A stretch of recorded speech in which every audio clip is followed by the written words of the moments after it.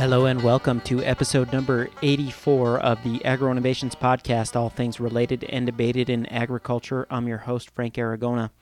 This episode of the Agro Innovations Podcast has been published onto our website, agroinnovations.com/podcast, on Monday, March 22nd, 2010. Today we are joined by Bentley Christie of the website redwormcomposting.com. Bentley is a redworm composting hobbyist who has experimented with various different worm bins and configurations for redworm composting. The site redwormcomposting.com is designed to share information and experiences about redworm composting with others and has a very active user community. Bentley Christie, welcome to the Agro Innovations Podcast. Thanks very much, Frank. Great to be here. So from what I can tell, there are many different species of redworm used for composting, but two in particular, known in the Latin name as Eisenia fetida and Eisenia andrae. What are the most important characteristics of these worms that are important for composters and gardeners to know? Well, Eisenia fetida is probably the most common one. Eisenia andrae is actually a very, very similar worm to fetida, and just a bit geeky here, but it requires essentially molecular analysis in order to tell those two apart. The other really common composting worm is actually Eisenia hortensis, and that is known as the European nightcrawler. And those two are quite similar. The fetida and the hortensis, those are probably the two most common worms that are used. And there's a few others.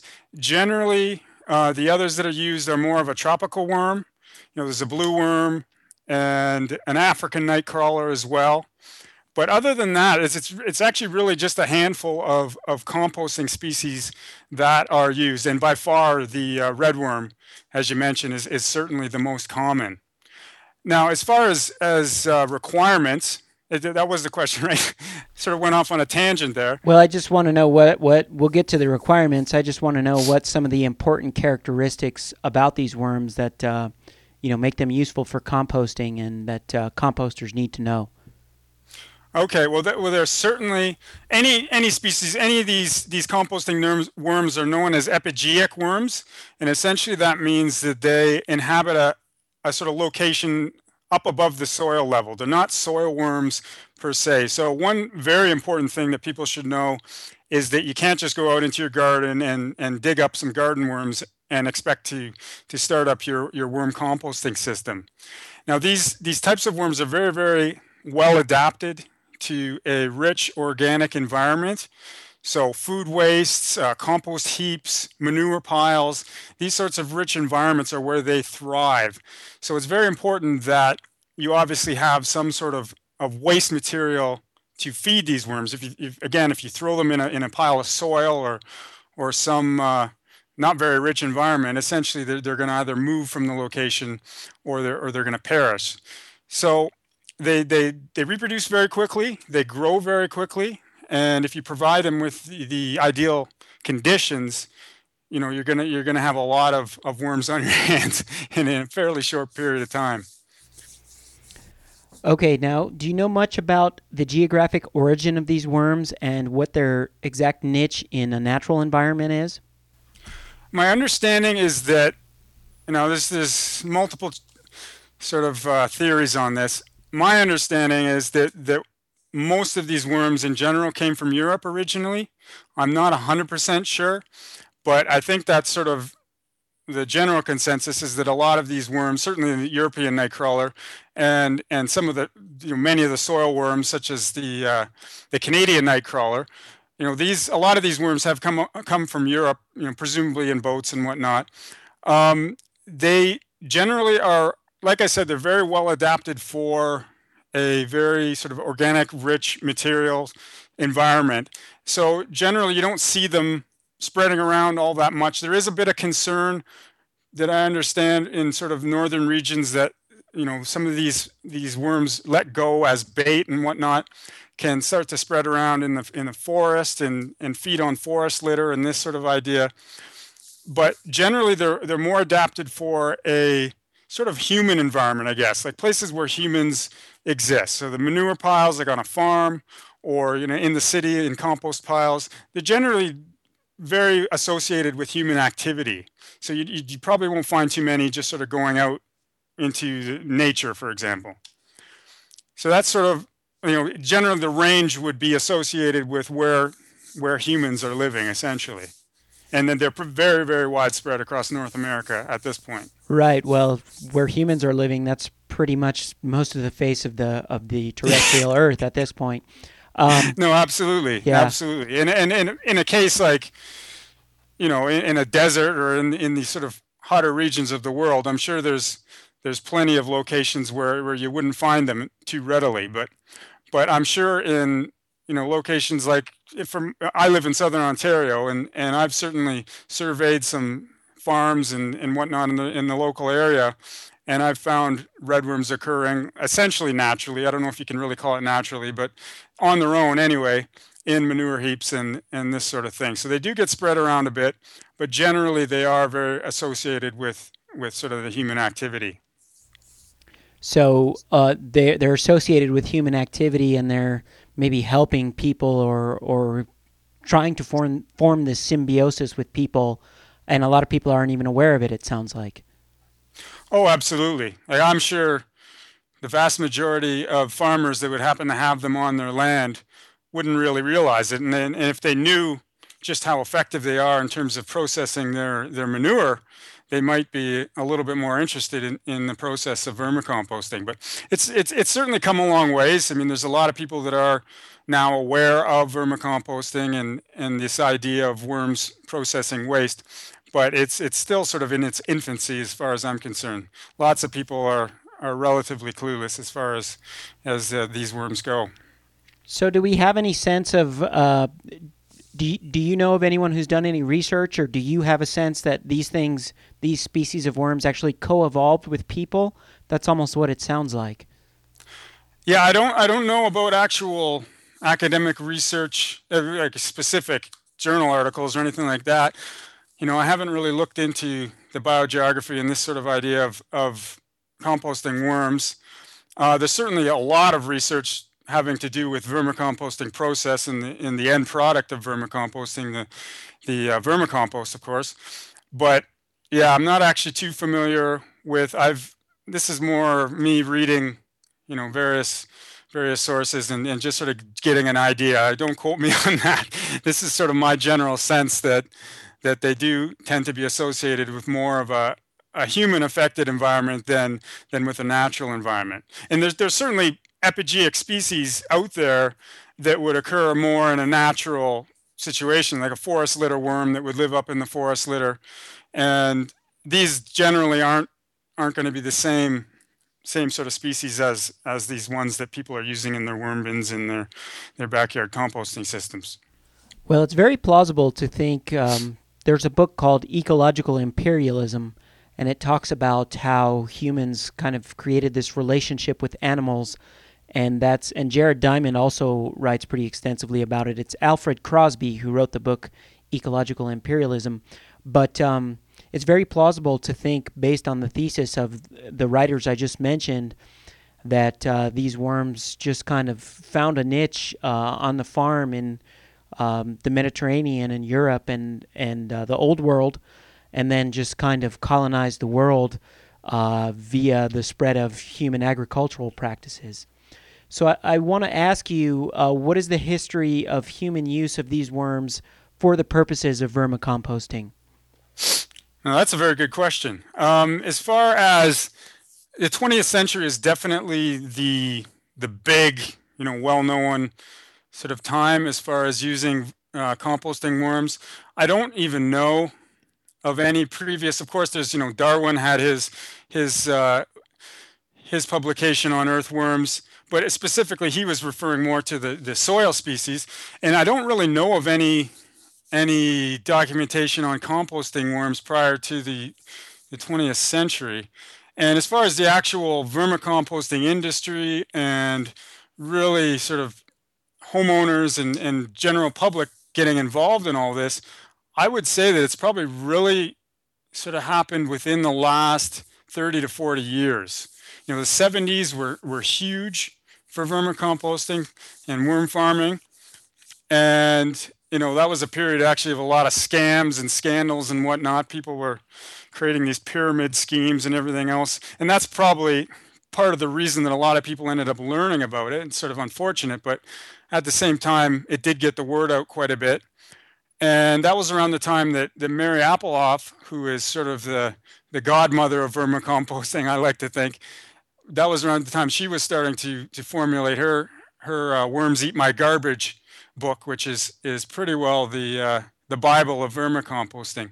So I would say that definitely within 40 years is really the primary period. I'm sure people knew about it before then, but like I said, I haven't really come across all that much documentation before that time. Okay. So let's talk more specifically about the worms and how they behave. Like most earthworms, these species are hermaphroditic. Can you describe the life cycle of these redworms and some important things that composters need to know about the redworm life cycle?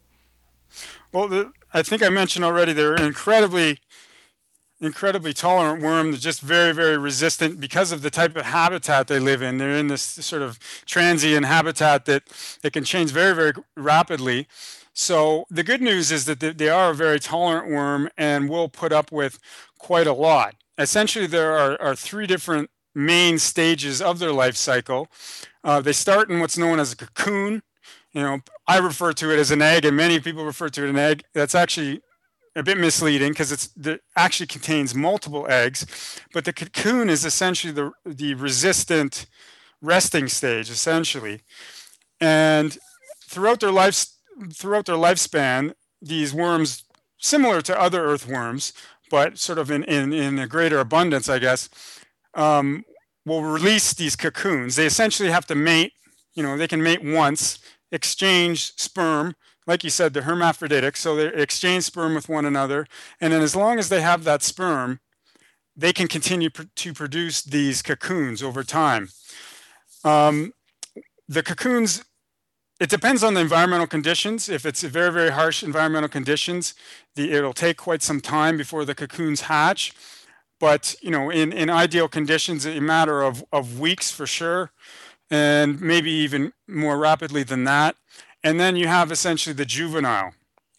And basically the juvenile, again, it's another stage that probably only lasts a matter of weeks before they have the full development of what's known as the clitellum, which is essentially the main reproductive area of an adult earthworm. And yeah, so it's just sort of the three different stages. And essentially from cocoon to adult, it can literally be a matter of weeks, in order to reach that full development, which is very rapid as far as earthworms go. Now, are they prolific reproducers? Do they put down a lot of cocoons? Do they do it all at once, or do they do it gradually over their lifespan? It would. Like, one thing I'm going to say right off the bat is that a lot of things in vermicomposting depend on a lot of different things. There's many different variables that can have a huge impact on the vermicomposting process. Things like temperature, what type of food material is being used, moisture content. These are all very important considerations. So it really depends on the environment that these worms sort of find themselves in. In a I guess what you'd say an ideal condition, maybe in a manure pile that would have a nice moisture content. It would be nice and warm. You'd probably be seeing constant cocoon production. And like I said, every time the sperm stores run out, reproduction over and over again as well. So it would certainly, I have a feeling that they reach, I'm not 100% sure, but I think they do reach in a sort of old age point where they wouldn't be releasing cocoons anymore. But for a good proportion of their adult period, they will certainly be continuing to release cocoons over their lifespan. Do we know how long their lifespan is? Now that would, again, it all depends, but I think in a protected artificial sort of human affected environment, it can probably be a matter of a couple years or so. I've heard out in the sort of wild, they don't generally live quite as long. There's certainly other factors that are going to affect them out there. There's predation, and if it's a harsh environmental conditions like in a dried out manure pile or whatnot, they can probably get killed off relatively quickly. And that's sort of why this cocoon stage is as important as it is, because it sort of in a lot of cases can represent sort of the continuation of future populations, but not as long. Generally, they seem to be more focused on fast, lots of reproduction all at once kind of thing, rather than long lifespans, as some of the other sort of soil worms, for example. I've heard that some of them can live many years. I think 30 years or something like that, some of those bigger soil worms. So generally, you're not going to see much more than a year or two, I don't think, for the most part. Um, is there anything relevant or important people should be aware of in regards to the morphology of these redworms? Well, the most important consideration for really any earthworm is that the surface area, the skin zone, is an incredibly important organ for them. This is essentially where they have their respiration, and they're very, very sensitive to any harsh chemicals of any sort. And the redworms, as tolerant as they are, they're very, very intolerant of salts of any sort, inorganic salts, and things like ammonia and just chemicals in general. If coming into contact with their skin, it's going to be not a good thing at all. So that's something to keep in mind. They require darkness. Darkness is something they're very, very light sensitive. So one thing that I see with newcomers is quite a few of them tend to put them in these bins that are totally see-through. And I'd certainly recommend that you go with something that is dark and doesn't allow the light in, just because they are sensitive to that. And in the case of sunlight, it can actually kill them. So that's certainly something to keep in mind. Because of this skin and the importance of the gas exchange and whatnot, it's very important to keep the worms moist as well. So moisture content of the system is definitely an important consideration. Now, the problem with moisture is it's sort of a double-edged sword, because the more moisture you have, that tends to result in lower oxygen content. And the worms do need oxygen. They're very tolerant of low oxygen conditions, but they certainly do need oxygen. So you have to find that sort of balance of moisture and aeration in your system. And that's sort of, warmth, they're very tolerant. I've literally found a redworm wiggling in a frozen piece of compost. So they're certainly quite tolerant down at the low end, and up into the 30s Celsius. They're certainly, they can tolerate that. But I think that's sort of the main considerations as far as these worms go. Now, tell us about the most basic composting system a person can devise using these worms. The most basic worm composting system? Yeah. Well, the one thing I always recommend that everybody who gets started, don't bother, dropping hundreds of dollars or anything. The very best way to get started, I think, is with just a run-of-the-mill Rubbermaid tote type of worm composting system. Now, they're sort of a bit tricky. It's a bit of a learning curve with these systems, just because they're generally going to be an enclosed system. They're not going to have quite the airflow of some of the more advanced systems, but you just can't beat it in terms of cost. Very, very low cost to get started, and they're great at retaining moisture. And they're just in a lot of ways, it's just sort of a nice basic way to get into the process of worm composting. And as long as you sort of follow the basic setup guidelines, you should be in good shape with that type of system. So talk us through the basic setup guidelines just briefly. Okay, well, I have a sort of recommendation. Not everybody has necessarily recommended this. In the past, a lot of people sort of generally assume that you're going to set up your system and put the worms in at the same time. What I generally recommend is that once you know you're going to get into vermicomposting, you're going to order your worms and whatnot, I would recommend setting up your system maybe a week or even 2 weeks in advance of getting the worms. Now, the reason for this is that the worms are actually, they're not really munching on the carrots and the various pieces of food waste that you're putting on there. It's the microbial community that develops on these materials that provides most of the nutrition for these worms. So the best way is that no matter what, when you introduce worms into a brand new system, they're almost certainly going to go through a period of adjustment and a period of, a lot of them are going to want to escape and they're just going to be unsettled. So the more you can do to make them feel at home, the better. And by providing them with a nice sort of food source that's already there when they arrive and just that sort of rotting environment that they're generally used to, I think you're going to definitely get off to a good start. So generally what I would recommend is there's material that everybody refers to as bedding, and this is extremely important.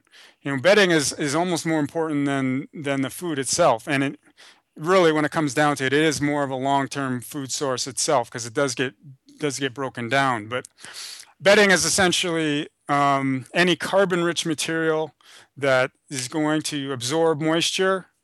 It's preferably a material that's going to also encourage, airflow. I like the shredded cardboard. Is probably my favorite type of bedding. Some people use things like peat moss. I find that the surface area is too small and it tends to compact, and that impedes the airflow. So as long as it's something that provides a bit of airflow, absorbs excess moisture, and helps to balance that carbon to nitrogen ratio, those are sort of the considerations as far as the bedding goes. And when you're first setting up, if you are going to let it age, generally you can get away with adding almost equal amounts of food and bedding at the same time. And generally what I will do is do a bit of a layering system.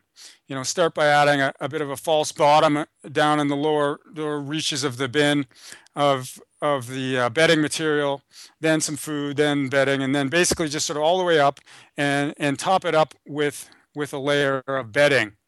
Now, while you wait for the bin to age before adding the worms, it's not a bad idea to check on the system. Just the moisture content is going to be an important consideration. I don't generally recommend, you can certainly soak everything down before you add it to the bin. I generally sort of wait to see what type of moisture is going to be released from the food waste itself. And then during that aging period, this is an important time for mixing everything up, and more than likely you're going to be adding some more water in there. And as far as these tub systems go, my recommendation there is get it as soaked as you can, essentially, without there being pooling on the bottom. You don't want the moisture to turn into a pond in the bottom of your worm bin. So as long as everything's really, really wet, but without getting everything sort of pooling down in the bottom early on, then you're probably off to a good start as far as that goes. And I think that's basically it. Make sure any sort of system that you start up has at least some aeration. If you're going to use one of these Rubbermaid tubs, definitely drill some air holes in the sides and in the lid. And something that I've actually been recommending quite a bit recently is these plastic air vents that you can get. They're called louver air vents. And just drill a hole for those and insert those in the lid and the sides, and that really, really helps the airflow quite a bit. Other than that, I think that's pretty much the main guidelines to take into consideration as far as getting your system set up. So when you talk about the bedding using shredded cardboard, how fine does it have to be shredded? Do you use a machine, or do you shred it by hand, or with some scissors or a utility knife? How exactly you do that? Yeah, well, that's certainly the question that everybody has. But my wife gets these drink tray cardboard and egg carton cardboard from work. For whatever reason, her coworkers have taken upon themselves to accumulate these things for me. And this is actually my favorite cardboard because it's very, very easy to rip up, and it's very, very absorbent. The worms love corrugated cardboard as well, and they tend to burrow in the different channels up through the material. But the problem with it is that it is quite a bit more difficult to shred up. And it, honestly, I haven't come across a really good method for doing it other than by hand. And essentially, what I'll do is if we're sitting down to watch a movie or it's some downtime where I can just sit and shred the materials, I'll just sit and do it then. But I do know some people have these crazy contraptions for shredding up their cardboard, and I think some of those really heavy duty paper shredders can actually handle some of the corrugated cardboard, from what I've heard. But yeah, if anybody comes up with a really good method for shredding that material, I'd certainly like to know about it. As far as size goes, I guess again, I wouldn't recommend getting anything down anywhere near to the sort of peat moss, really tiny. Obviously, it's going to be some sort of machine that would do that, but yeah, you'd have to find that balance. You want it to be enough airflow, but at the same time, you want that surface area for the microbes and obviously for the worms to even move around in the system. So really, I mean, it comes down maybe a couple inches would probably be sort of the ideal in my mind size as far as the little shredded pieces go. Can you use shredded paper from like an office shredder or something like that?